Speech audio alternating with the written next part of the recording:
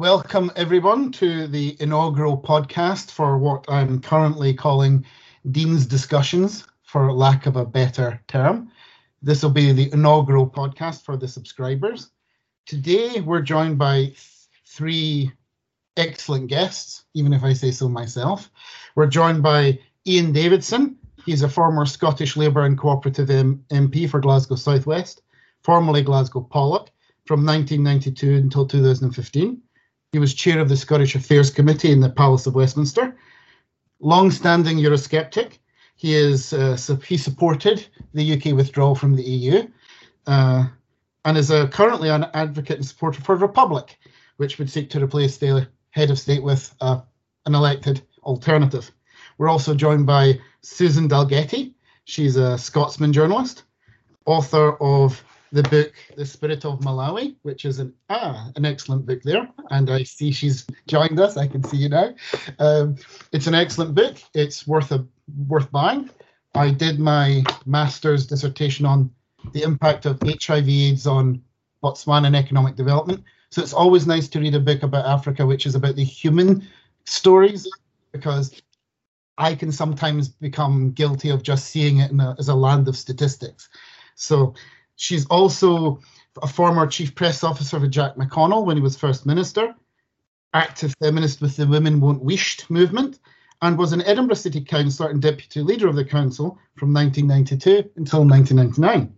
And last but certainly not least is Brian Monteith, Scotsman journalist. He's also contributed to City AM and the Evening Standard. He is editor of Think Scotland, where he allows me to sometimes contribute a scribble or two, which is very much appreciated. And he was an MSP and an MEP for the Scottish Conservative and Unionists and the Brexit Party, respectively. These are the three guests who will bless us with an interesting discussion. Today, what we're going to discuss is Scotland's, what I'm calling post-truth politics, a land where my values, my lived experience trumps your facts, which is a sort of symptom of a postmodern identity politics, and it sort of feeds across into lots of different things. So, and before I get started, one other thing I forgot to say. With Think Scotland, you can always buy, for free actually, download from the website, or the SNP's Record Good or Bad, a review of the impacts and outcomes of SNP government policy, which is available on the Think Scotland website. I myself am one of the contributors, so definitely feel free to go on the website and download that. It's 68 pages of glorious facts, verifiable empirical facts, which is always nice. So I'll start with a short spiel, and then I'll open it up to everyone to jump in and tell me their thoughts. As I'm thinking about Scotland's don't look up political culture that I think we're going through, which is a relatively recent phenomena, I would place particular, although not exclusive, blame on the SNP in government. They will demonstrate a populist instinct when it suits them. During elections, they'll lean into what David Goodhart would call the politics of the somewheres, the voters who are rooted in place and belonging. And as soon as the election's done, they'll lean right away from that and go into postmodern identity politics, which would be, by that I would define it as the critical theories, intersectionality theory, critical race theory, what people call sort of the woke ideologies, including the controversies around gender as well, which we'll touch on today. So there's this paradox during elections and in between elections with the SNP, which is quite paradoxical and born out of contradictions. Some might say it's baked into the cake. I think there are negative consequences for this. Firstly, the constitutional debate. We see a manifestation of a disregard for facts, where the SNP's Brigadoon Braveheart Ian Blackford will talk about the English will pay for Scottish pensions after independence. A curious claim, as if there's actually a physical pensions pot existing somewhere.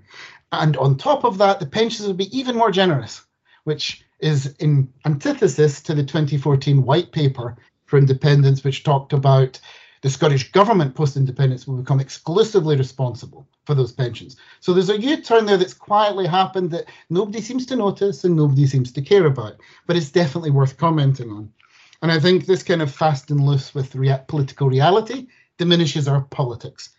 Secondly, the cultural, because I definitely agree with Professor Matthew Goodwin that whilst traditional social economic politics is in the passenger car seat alongside us, what we're really dealing with right now is in the driving seat is cultural cleavages born out of the rise of the SNP, perhaps Brexit as well.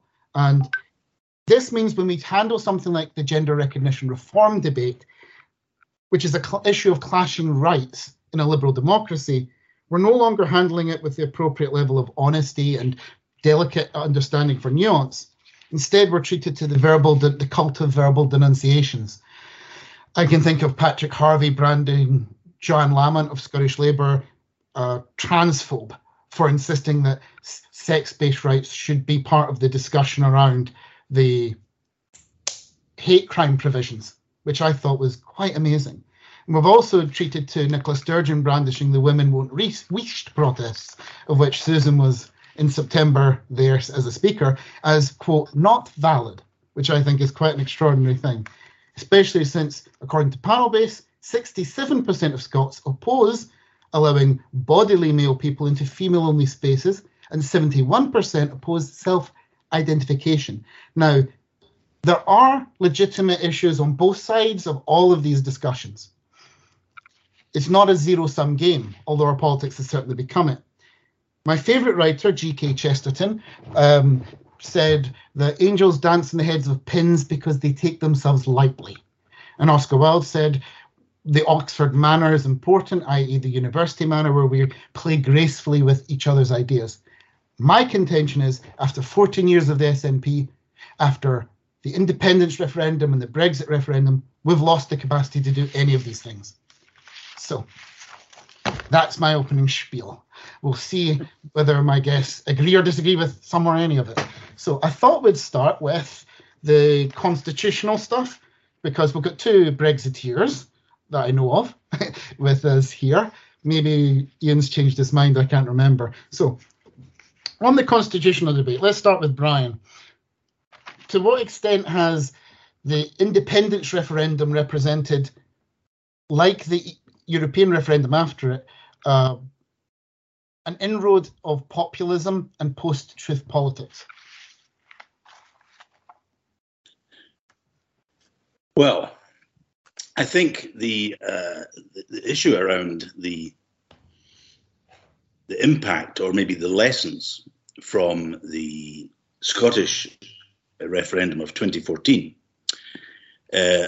into and upon the EU referendum of 2016 is that no lessons, first of all, were learnt by the Remain side, in that they generally went for the campaign of doom, the campaign of scare, the fear campaign, and what it, to me at least, confirmed was that the approach taken in 2014 by those defending Scotland remaining in the United Kingdom, being one country, had made a grave error. If we go back to the years before, the situation was that support for independence was only at 28%, even with an SNP government. But by the time that we got to the actual referendum itself, it had moved, as we saw, to 45%. So although it's claimed that it was a win for the Remain side, as it would have been for the No campaign in that referendum, I actually think it came very close to losing it, because it just, to me, was not positive enough of a campaign. I think it conceded too much ground, and there was an element of disbelief amongst people who, given a sense of hope of what might be better, were attracted to that hope. Before the 2016 campaign for the referendum came along, and I'm going to have to switch my phone off because someone's desperately trying to get through to me, and they won't take no for an answer. I did warn that going down a road that was only negative would be a problem for either side. And my view was that it wasn't just enough to criticise the EU if you were wanting to leave. You actually had to have some hope on offer. And if you were wanting to keep Britain in the EU, you couldn't just actually say how bad everything would be if we left. And I think that what we've had since is that the lesson now learned is that the watching the SNP and what they did after they lost in 2014 and refused effectively to unite the country, to heal the wounds. The first example of that being not to attend the ceremony that was held in St Giles Kirk, and to accept the outcome and honour the Edinburgh Agreement. All of that went to the side, and they thought, well, we must carry this campaign on.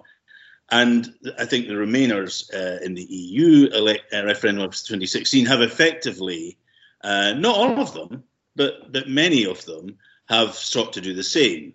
And I think that's where there are similarities. And I think that's where we find that people are still seeking to run the referendum campaign.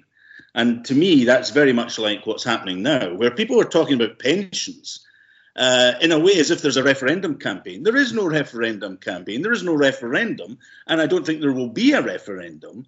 But this is just an attempt to give the sense that there is a referendum campaign about to happen. And that these must be discussed. And so to me, having written about it, I think the thing to do is to put these things to bed very quickly and then move on and say, well, but yeah, what can we get back to schools? Can we get back to the health service? Can we get back to transport? Can we get back to justice? Can we get back to drugs? Because there is so much that needs to be done in Scotland. And this talking about pensions is a complete and utter distraction that plays to the SNP agenda. And to me, that is what post-truth is about. It's not about dealing with reality of what everybody else is facing up to in their lives in Scotland, but actually dealing with an unreality of some agenda that people want to have and the majority of people don't want. I'll stop there. Sounds to me like somewhat of an endorsement for what Anna Sarwar is trying to do. Move the discussion on to health and education and so forth. And the Scottish Tories seem completely uninterested in that. But he does sometimes fall into the trap of thinking to do that, he then has to have a swipe at the Conservatives, which is odd because the Conservatives aren't saying anything about education, really. They're not really saying anything about health. I think, Ian, I think you wanted to jump in there. That was a wry chuckle. Well, I mean, having a swipe at the Conservatives is just simply a default position to which we naturally respond. But I mean, I think that the noticeable thing about the Scottish referendum was that the facts were almost trumped by emotion. And I think that the swing towards the SNP, towards separatism, did catch people unawares. I think we had the arguments, we had the rationality on our side. What we didn't anticipate was the extent to which emotion and just straightforward deceit would actually resonate among substantial sections of the electorate. I mean, I remember standing on the day of the referendum outside a school in Govan, where people were coming along saying that they've been promised that next week, if they win, then they'll get Norwegian levels of pension right away, just bang, automatically. And we pointed out to them, because this is a matter of great interest to them, what Norwegian levels of alcohol taxation were. And they weren't nearly as enthusiastic about that sort of balance because you get an idea of where they'd been recruited from. And also, I think that immediately following the referendum, the winning side, was overly complacent, just assumed that was it. It was put to bed, whereas the Nationalists didn't accept the result. They'd whipped up this emotion. They were therefore able to get their own people out in the next general election. And that's why, lots of people like myself retired by public demand, because we had underestimated the extent to which that emotion, was actually maintained. Now, there's always a difficulty, I think, in dealing with a situation where you have the status quo versus change, because change can be all things to all people. And it's quite clearly the case that there's a totally mixed bag of people in favour of constitutional change, whether it's for the EU or for Scotland. And they see no incompatibility between their vision and the vision of others. But where I disagree with Brian is that when he says that we are not in the middle of a referendum campaign. I mean, yes, we are. We quite clearly are. Whether or not there's actually going to be a formal referendum is another issue. But, and I personally, I think that the idea of just always saying no is simply untenable. But you cannot allow, in my view, one side to get away with making assertions about what would happen in the nirvana of a separate Scotland. You have got to tackle that. And it seems to me that one of the ways in which this debate politically has got to be taken forward, and one of the ways in which we've got to try and combat this, this almost post-Enlightenment politics that we have now, is by facts, is by doing something similar to what the Scottish Affairs Committee did when we had hearings on things like pensions and Trident and currency. And you establish the truth of the matter, because while it is true, you will never manage to convince those who are emotionally separatist. I think the vast majority of people in Scotland are actually prepared to listen to logic and to reason and to argument. And part of the reason why I'm against separation is that I think it would be economically disastrous. And I think we can win that argument. And I think we've got to continue. And it's all a premise, as they have in Belarus. So they don't actually have to take a hold of this, the whole country. They don't need to have a troop station. What's that? Somebody breaking in there. But you see, but that doesn't mean to say that I disagree with my dear leader Anna Sarwar on this or indeed on any other subject, because I think that when he says that we want to turn the focus on things like education, on health and services, that's absolutely right. I don't see a contradiction between the two. It is possible to say that the people that are running the existing education service are incompetent. How can you trust them to do the education service? And you can't trust them either to run things going forward. So it seems to me that the two complement each other rather than contradict. Susan, you want to jump in? I would like to wade in gently. I think we've been in a constant state of war since 2014. I think all this, the roots of populism stem from 2008 and the crash, when people suddenly realised all the institutions, including banks, that they trusted, they could no longer trust. Yeah. And the world changed completely in 2007, 2008, and I don't think we understood that properly. I think the referenda 2014 and the Brexit one in 2016, they're binary referenda, so you have to pick a side. And once you've picked that side, that's the side you stay on. And you believe what the leaders of your tribe or your army tell you. It doesn't matter if it's lies, because, well, all politicians tell lies, don't they? And what referenda do is they give power to people without power. My husband comes from Stoke-on-Trent, once the most creative working class city in the UK. In recent decades, one of the poorest communities in the country. Overwhelmingly, people voted to leave the European Union, not necessarily because they disagreed with the European Union, but because for the first time in their lives, they had been given power at the ballot box. They knew that their vote the next day would have a real impact.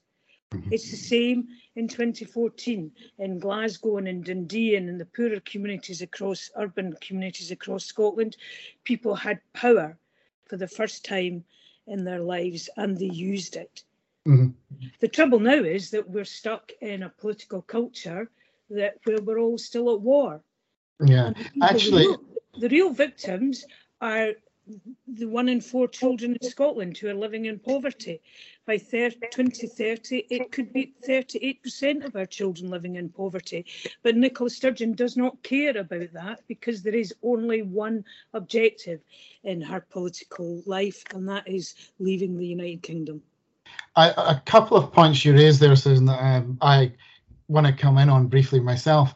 It's very true what you say. I noticed today that whilst in the Daily Record, Nicola Sturgeon's learning how to do TikTok dances with school children, I looked up the number of children in Scotland living in absolute poverty before housing costs. It was 150,000 2013 to 16. It's now risen to 170,000. But don't worry. And all of that happened before the pandemic. But don't worry, Nicola Sturgeon's learning how to do TikTok dances. I mean, it's really, and there's no pushback from the journalists at the Daily Record. They don't think to ask her the question about child poverty or food insecurity. But hey, and also you talked about the binary entrenchment. I looked up the Scottish election study that took place after the May elections just been and gone, and it found something quite interesting and hopeful.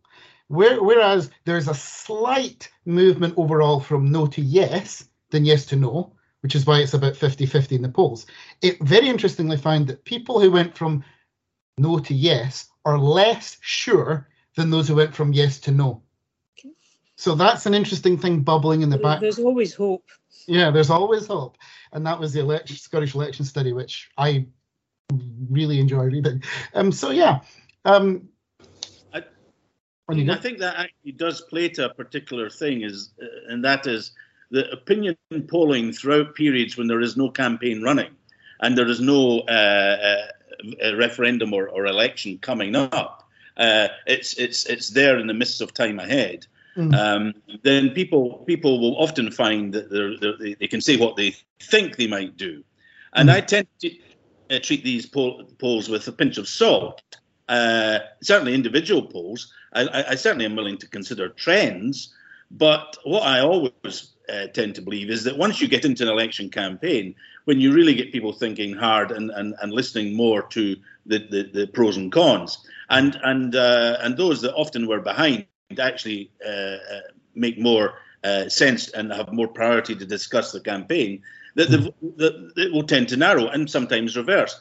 I never had a doubt that in the Brexit referendum that actually we would vote to leave. I was more confident than Farage, you could say, and I felt on the day that's what the result was going to be, and I never felt any doubt either that Scotland would vote to stay in the UK.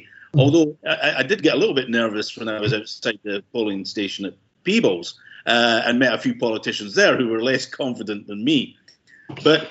I do think there's a difference between what happens now than what happens in the run-up to the actual vote, and so I'm not actually really disagreeing with you in saying that there isn't a referendum campaign. I know there's a constant campaign.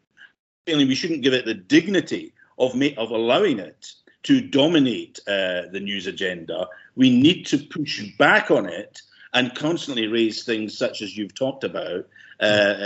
Child poverty and all the other issues I know both Ian and Susan want to talk about. I think they're far more valid, and we must be impressing upon the media to give them that space because that's really what makes a difference to people's lives. The difficulty, of course, with it is that you've got a Scottish Conservative and Unionist Party that, especially in the last Holyrood election, had nothing but a negative proposition. No to independence referendum, and they had nothing positive about it. And it's almost like they play into the constitutional issue to benefit from it because it's it's allowed the party to rediscover a social vote base. So they don't want to let go of it either. And that's quite problematic when the largest opposition party and the governing SNP both love to play on this issue whilst pretending that, oh, shucks, there's so many other things they'd like to talk about. Yeah. So there's that. Now, I'm aware of time and I'm aware Brian needs to jump off quite sharpish. So I want to shuffle the conversation along a bit to touch on the GRA issue, because something that I think about in regards to GRA is a lot there when it comes to identity politics, which is sort of bubbling in the background of all this when it's my lived experience trumps your empirical evidence. Isn't this the fault? The fault of is a bit too. Isn't this an issue within feminism? Because I'm aware that third wave feminism gave birth to in 1990s to Kimberly Crenshaw's infamous, for some, famous for others, mapping the margins in the Stanford Law Review, where she created and she coined the concept of intersectionality theory and sort of moved feminism, younger feminism, into a more postmodern direction, where it's about group identities and how many intersections of victimhood you have. And that's very different, and it manifests as a very different language. Because if I think of second wave feminists, it was about, we're not girls, we're women, and we want equal rights under the law. It's about our individual dignities to be equal. Whereas more modern strands of feminism, I don't think it's quite the same. So, and I think that manifests itself around some of the intolerances with the GRA debate, with the horrible term like TERF being thrown around and the demonization of, I mean, the day, I can't believe Suzanne Moore and Germaine Greer are no longer feminists. When did that happen? I mean, it's really quite extraordinary what we're going through. We've got a female First Minister who labels sex-based female concerns around women-only access to refuges as not valid to even discuss. So, Susan, jump in on that, please. Well, we don't have enough time to debate what has happened in recent years in feminism, but what I will say is that there is nothing wrong with intersectionality as you described it. As a young feminist, as a young member on the Women's Committee in Edinburgh in 1992, when we introduced the Zero Tolerance campaign, the first public campaign on domestic abuse. We talked all the time about intersectionality, about how being working class and black and female, you weren't a victim. You used the word victim, but you weren't victims. But it did mean that your life was all that more difficult.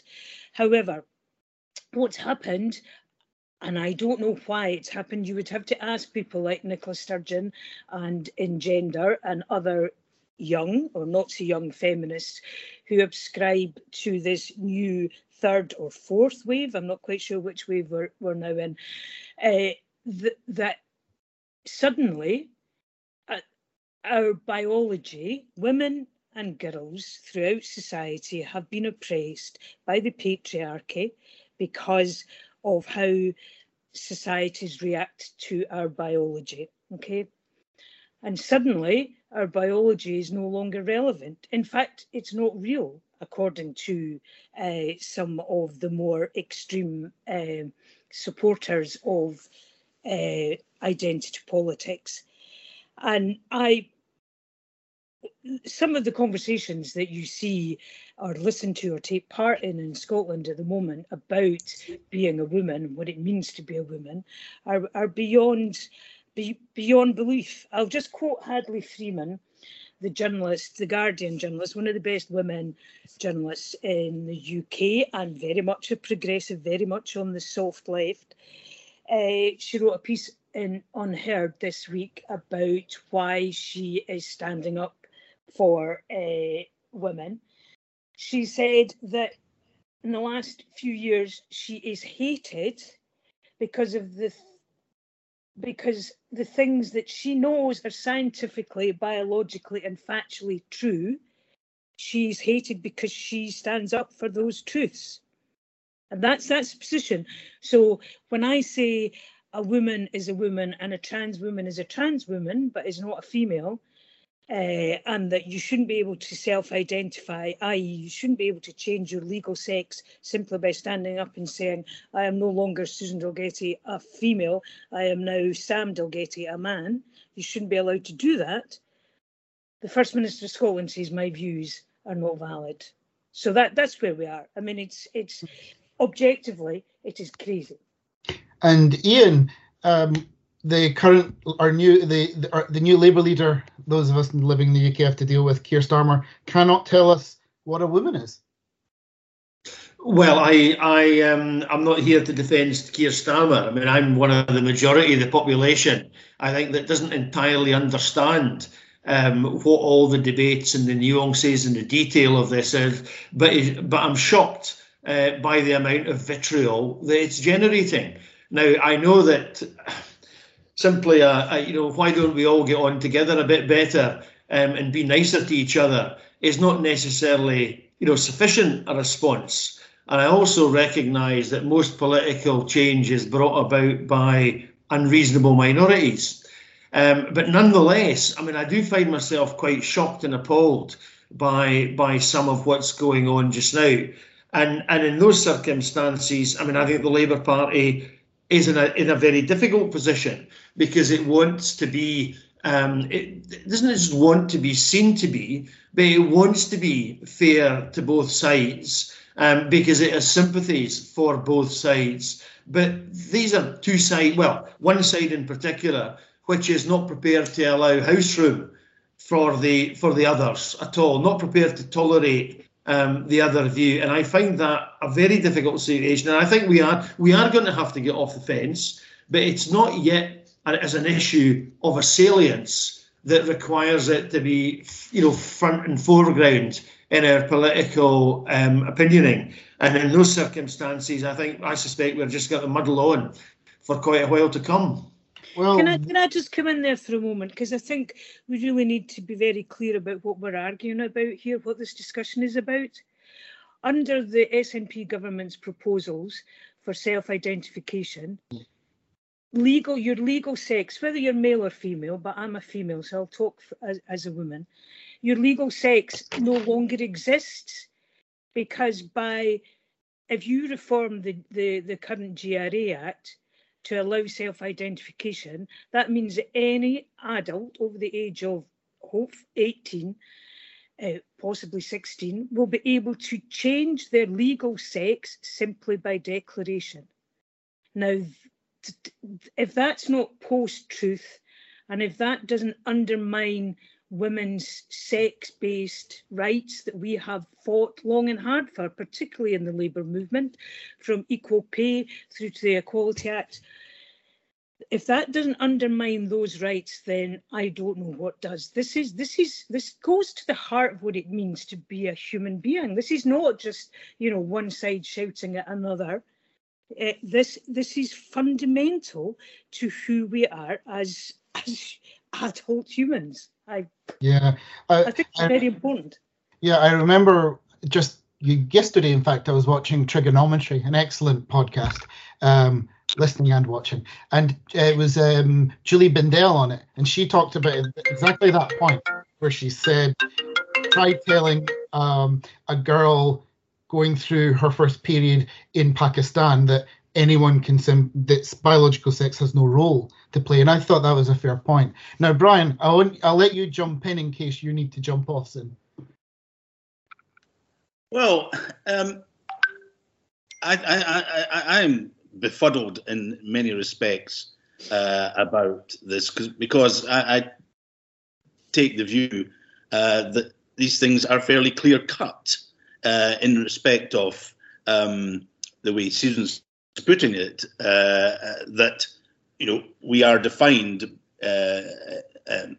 scientifically as to what we are, and the move to remove sex and replace it with gender. People are, I think, when they're asking these polls, are they happy for people to do this or do that, change this, change that? They think, yes, we need to give people the rights, and I think they agree, go along with the idea of people having rights to express their sexuality. But actually, I don't think they really are getting, and I may be patronising. No, you're right. But I don't think really they're getting the legal aspects of what this all means. Yes. And so I do think that were this to be pushed forward in a debate, and I hear what Ian's saying, that it hasn't been yet, and maybe there's no immediate need to. I actually think it's only by pushing forward into the debate that people will then be confronted by what is actually being proposed here. And the difficulty is that every party faces it, and for the Conservatives it was always Europe. But I actually think Labour's difficulty here is Keir Starmer's having to hold his party together after it being divided over momentum and issues around that. And he's very keen to try and find some unity. And so to go down the road of pushing this issue forward risks actually creating another schism. And I think that's really what we're seeing here, him trying to avoid. And that's why he's not taking such a strong view. And that might be the right thing for the Labour Party to do. But I'm just saying, I think there's a reason for it. And I think he in time might choose later to push it forward. But I'm more in Susan's camp here. I think the way to deal with it is to confront it. But I will have to go because I do have another engagement to make. I understand. You can pop off. We'll continue for another couple of minutes and finish up. Nice to see you guys. Bye. Thank you, Brian. I like the beard, Ian, by the way. Thank you. It's very impressive. It's my Uncle Albert beard, I think, rather than anything else. Souls, yes. Yeah. Good on you. Take care. Right. Thank you, Brian. And it was so we'll continue on for a couple more minutes since we've got another minute or two. Actually, on what Brian was just saying, I think this, and it comes to a point for you, Ian, I think this issue will come to a head very soon. And Scottish Labour will have to come to a position on it, because we know the SNP have said, whilst they might water down some aspects of their proposed reforms to GRA, which would be around 18 or 16, which Susan was talking about, they might give ground and leave it at 18. Yeah, they might. They are determined to push this by the summer. So this is going to come to a head. And as things stand, it would pass Holyrood, but the Tories would be united against it. The SNP would almost, with a small rebellion, would be more or less united for it. Greens are for it. And once again, Labour would be left split. Well, that's it. I mean, I think the real danger for us is on a major emotion issue. We end up with the Tories on one side in a clear position, Nationalists in another in a clear position, and we're wanting to have our cake and eat it, but actually managing neither at all. I mean, on a personal basis, I side towards the Joanne Lamont view of these things, but I'm not confident arguing it, because I don't feel I know enough about it, and I also have reservations about arguing these positions as a man, since the whole trans question doesn't impinge upon me as much as it does on women, and I recognise that. So I have some hesitation, and you're never entirely clear what your role is in situations of solidarity, whether or not whether to be too vocal runs the risk of putting yourself forward instead of. Rather than in support of others. But the danger then is if you're silent, then it looks as if you don't have an interest, and so on and so forth. But yes, I mean, I think you are right. But it comes back to some extent to the previous issue or issues when we wish this wasn't here. We would much rather debate about education and health and the record of the SNP, and what to an old style lefty like myself would be seen as being class issues.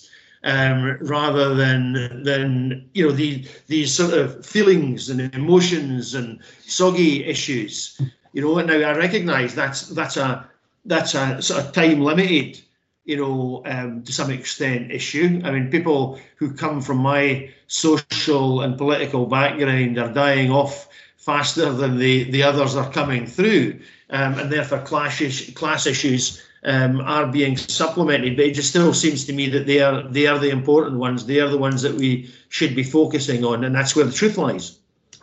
Actually, you raise an interesting point about why now.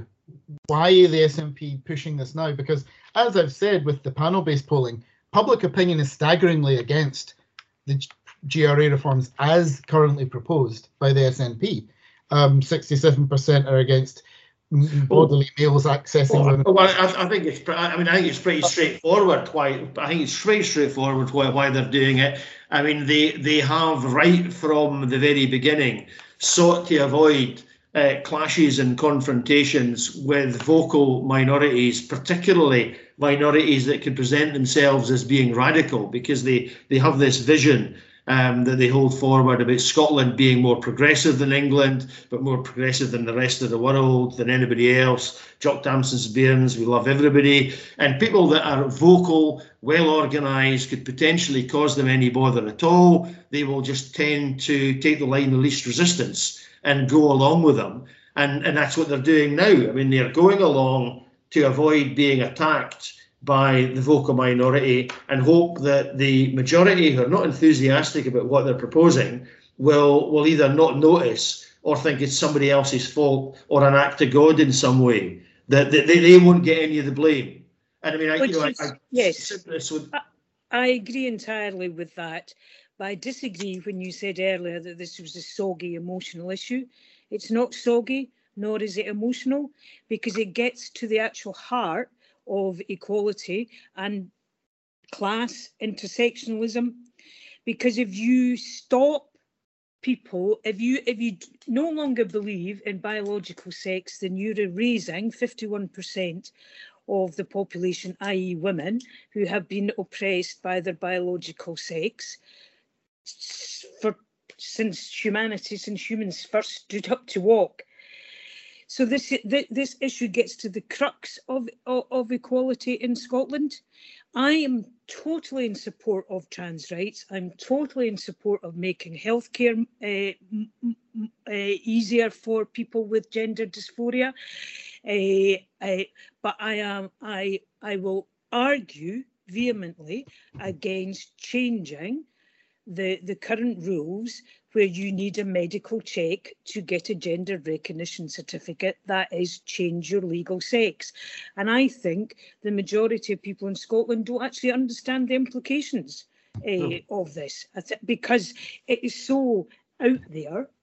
The fact that an 18-year-old girl can to declare that she is no longer a female, she's now a man, because she has feelings for other women. And that's what's happening to our young women. Young women are having what they euphemistically describe as top surgery, i.e. they're having their breasts torn from their bodies because they're gay and because they're confused about their sexual orientation. So they've been convinced that they must be men because they fancy the girl next door. It's heartbreaking. And Nicola Sturgeon does want to appear progressive, not just in Scotland and to the younger members of the SNP, and that's a big part of her constituency on this issue. She wants to appear progressive in Europe, in the UN, in other places. But she hasn't thought this through. However, given the personality she has, I think it's unlikely that she will change her mind on self-ID. And in the next few weeks, once the bill is published, there is going to be a huge national debate. And we need men, Ian, to speak out as much as we need women. This is not a male-female issue. This is about humanity and it's about equality. And I think it's, yeah, and I would pick up on two things Susan said there. The first thing, I think it's when approaching this, as Susan just said, quite rightly, it's important to emphasize that we're not, those of us who are more skeptical of the GRA reforms as they're currently proposed, are not opposed to reform of GRA law. Far from it. I mean, I'm very sympathetic to a review of some of the legal loopholes people have to go through to legally change their gender on their certificates and everything. I'm totally sympathetic. Do you need 2 doctors? Do you need 1 doctor? Does it need to be 6 months of review? I'm totally sympathetic. But as I said, it's an issue of clashing rights in a liberal democracy. So, and I just feel that saying self-identification, it pulls the pendulum too far against the legitimate concerns of women in this discussion. Although I would disagree with both of you. I think that for Nicola Sturgeon, there's an element of legacy hunting with all of this. Jack O'Connell had the smoking ban and the work on anti-sectarianism. Alex Salmond, whether you agree with it or not, could point to a gold standard referendum. Donald Dewar, Parliament. Nicola Sturgeon has baby boxes and rising food insecurity, rising child poverty. So what does she have? And I think this is something that she might have thought, oh, that'll be an easy political win. You just pass a law, check the box, job done. Because she is, it seems to me, Nicola Sturgeon is a very skillful politician. She'll smile on cue, she'll do the TikTok videos and everything else. Very good on message discipline, but she's a very poor technocrat in terms of pulling levers of power to obtain outcomes. She's actually, if you look at her record in office, pretty conservative. There's not a lot of legislative accomplishment. And I think that's feeding into this cynically. Maybe I'm too cynical about her motives. Well, I think just continuing on about an analysis of Nicola Sturgeon, I mean, there's never really been an establishment or any clearly strong power group that she's challenged in Scotland. And I think, with an issue like this, it was perhaps, just to follow up your point, seen as being an open goal. I hadn't quite thought of it in those terms before. I just presumed that she was being pushed into it by a vocal and unreasonable minority, and it was just easier to go along with it than to resist it. Mm-hmm.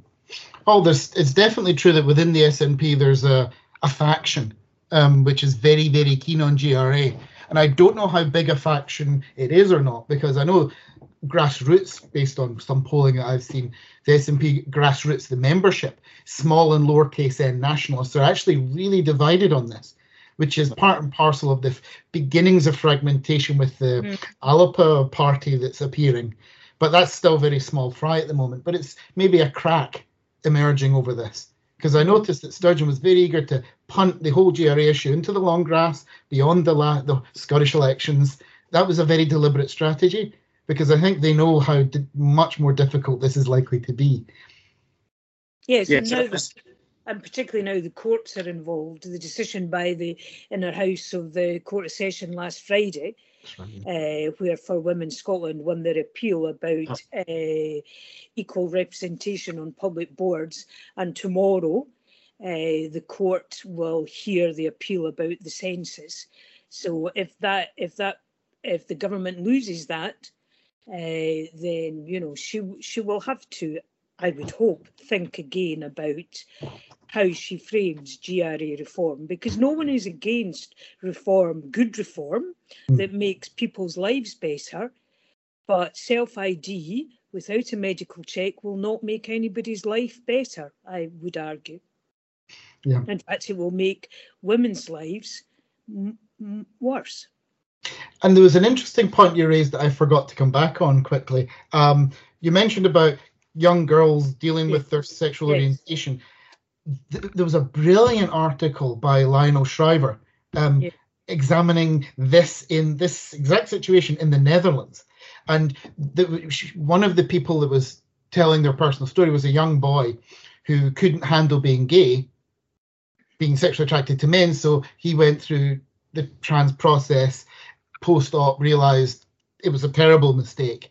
And he felt he'd been pushed into it and hadn't been given the appropriate support to sort of put a hand in his hand and say, are you sure this is about your wrong, wrong body, gender dysphoria, or is it about other things? Because I can say for myself, I didn't accept that I was gay until I was in my mid-20s. I had a very hard time accepting it.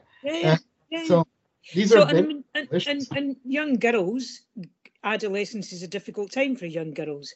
It's a difficult time for young boys as well, but I'll speak from a woman's point of view.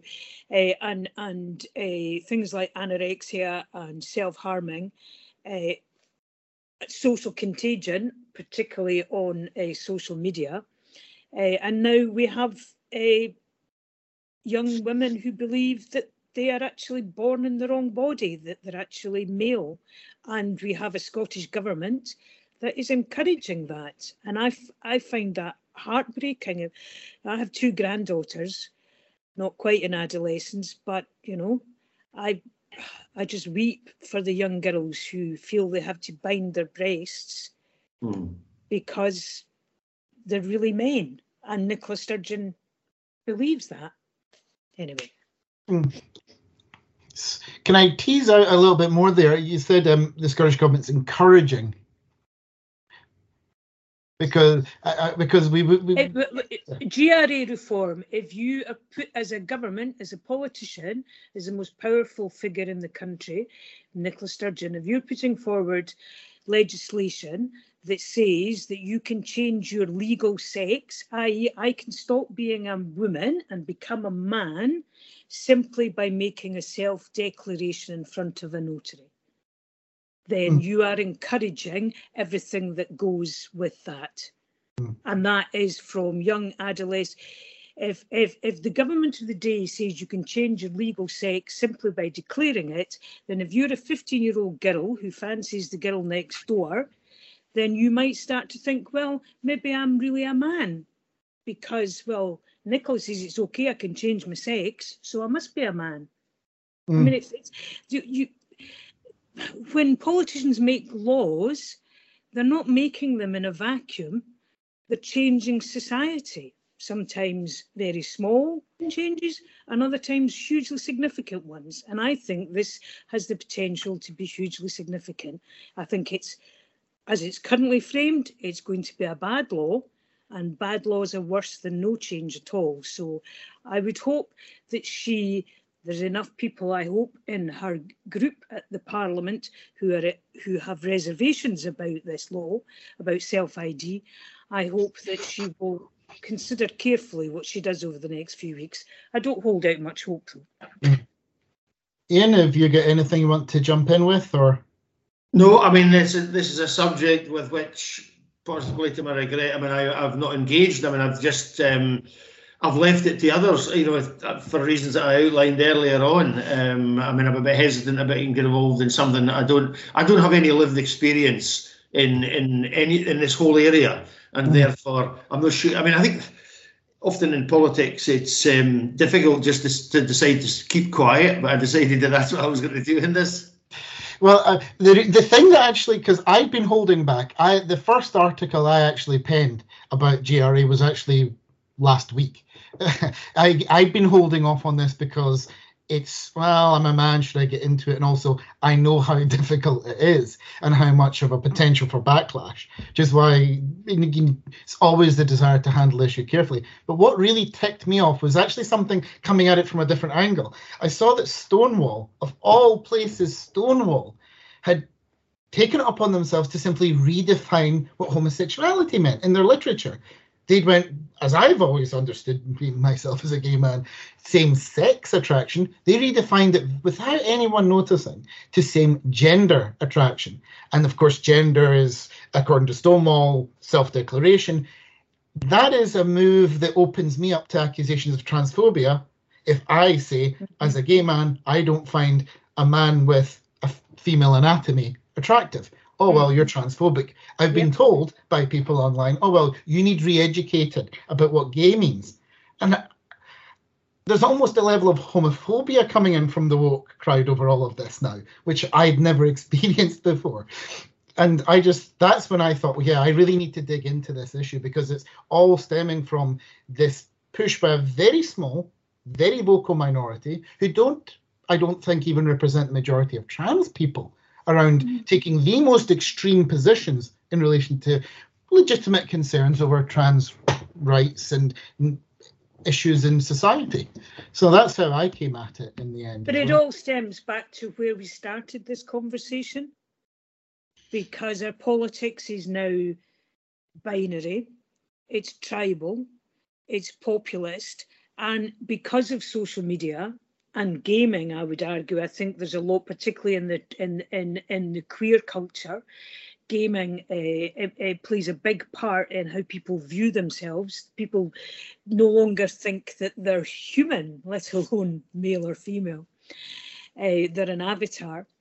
So I think we're coming through a revolution in politics, which people like Ian and I, who are, slightly older than some of the everybody else, younger colleagues, politics changed and is changing, and it's populist and it's driven on social media. And until we come to terms with that, then I think.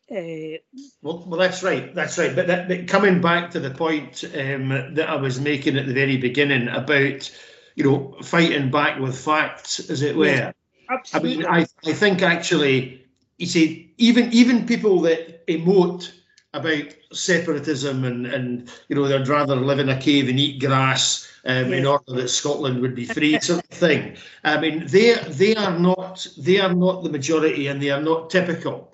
And I think that there is still a big market for people prepared to listen to sort of facts on things like pensions, currency, these sorts of issues. And I also think that there is a reason for us to start making sure that the sort of vitriol that's in politics today, is owned by those who are benefiting from it. It's always the bit about who profits. Who is profiting from most of the vitriol around separatism is obviously, Nicola Sturgeon and Ian Blackford with his record, dealing with people like Charlie Kennedy and so on. But Alec and Kenny McCaskill, and some of these people like Kenny McCaskill see themselves as being immensely progressive and on the left and radical and all the rest of it. And, they would want to run a mile, in theory at least, from some of the bitterness and, as I say, vitriol. But they need to be made to own it and told that, look, you are responsible for this. You could deal with this. How many people have you expelled from your parties for this sort of behaviour? And if not, why not? And I think that, there are things that we can do to roll back this tide of sliding into treating everybody like avatars and so on. I don't think it's hopeless, and I don't think the values that I grew up with and the sort of the values, not just simply about individualism, about collectivism, about not just rights but also responsibilities, need to be reasserted and are not sort of dead and gone forever. Yeah, and I'll just finish on this because you've given me the hook. What's happened in the women's movement in Scotland over the last 2 to 3 years, Sarah Pedersen, an academic up in Aberdeen, has just published a paper about the cooperative constellation, the Velvet Triangle, the coming together of grassroots women with women journalists, with women artists, with politicians, informally and increasingly more formally, to campaign against self-ID on GRA. So there has been a resurgence of the women's movement, which Joanne is a big part of, because of this one issue. But I'm hoping that will lead to other issues being explored, because women and girls are still oppressed by the patriarchy, to use the old second wave language. So that, yes, you're absolutely right, there is hope. We need to use all the platforms available to us, but we need to campaign on facts and evidence, because the truth still holds true. Excellent. Well, I agree with you, and I agree with me. Excellent. And on that happy note, I think we should call it time. We're all in agreement. Right. No, excellent. So, Susan Dalgetty, Ian Davidson, and Brian Monteith, thank you very much. And thank you to Ian's cat as well. And thank you to the cat, Louis. Beautiful cat. Thank you. It is a lovely thing. Thank you very much. Bye.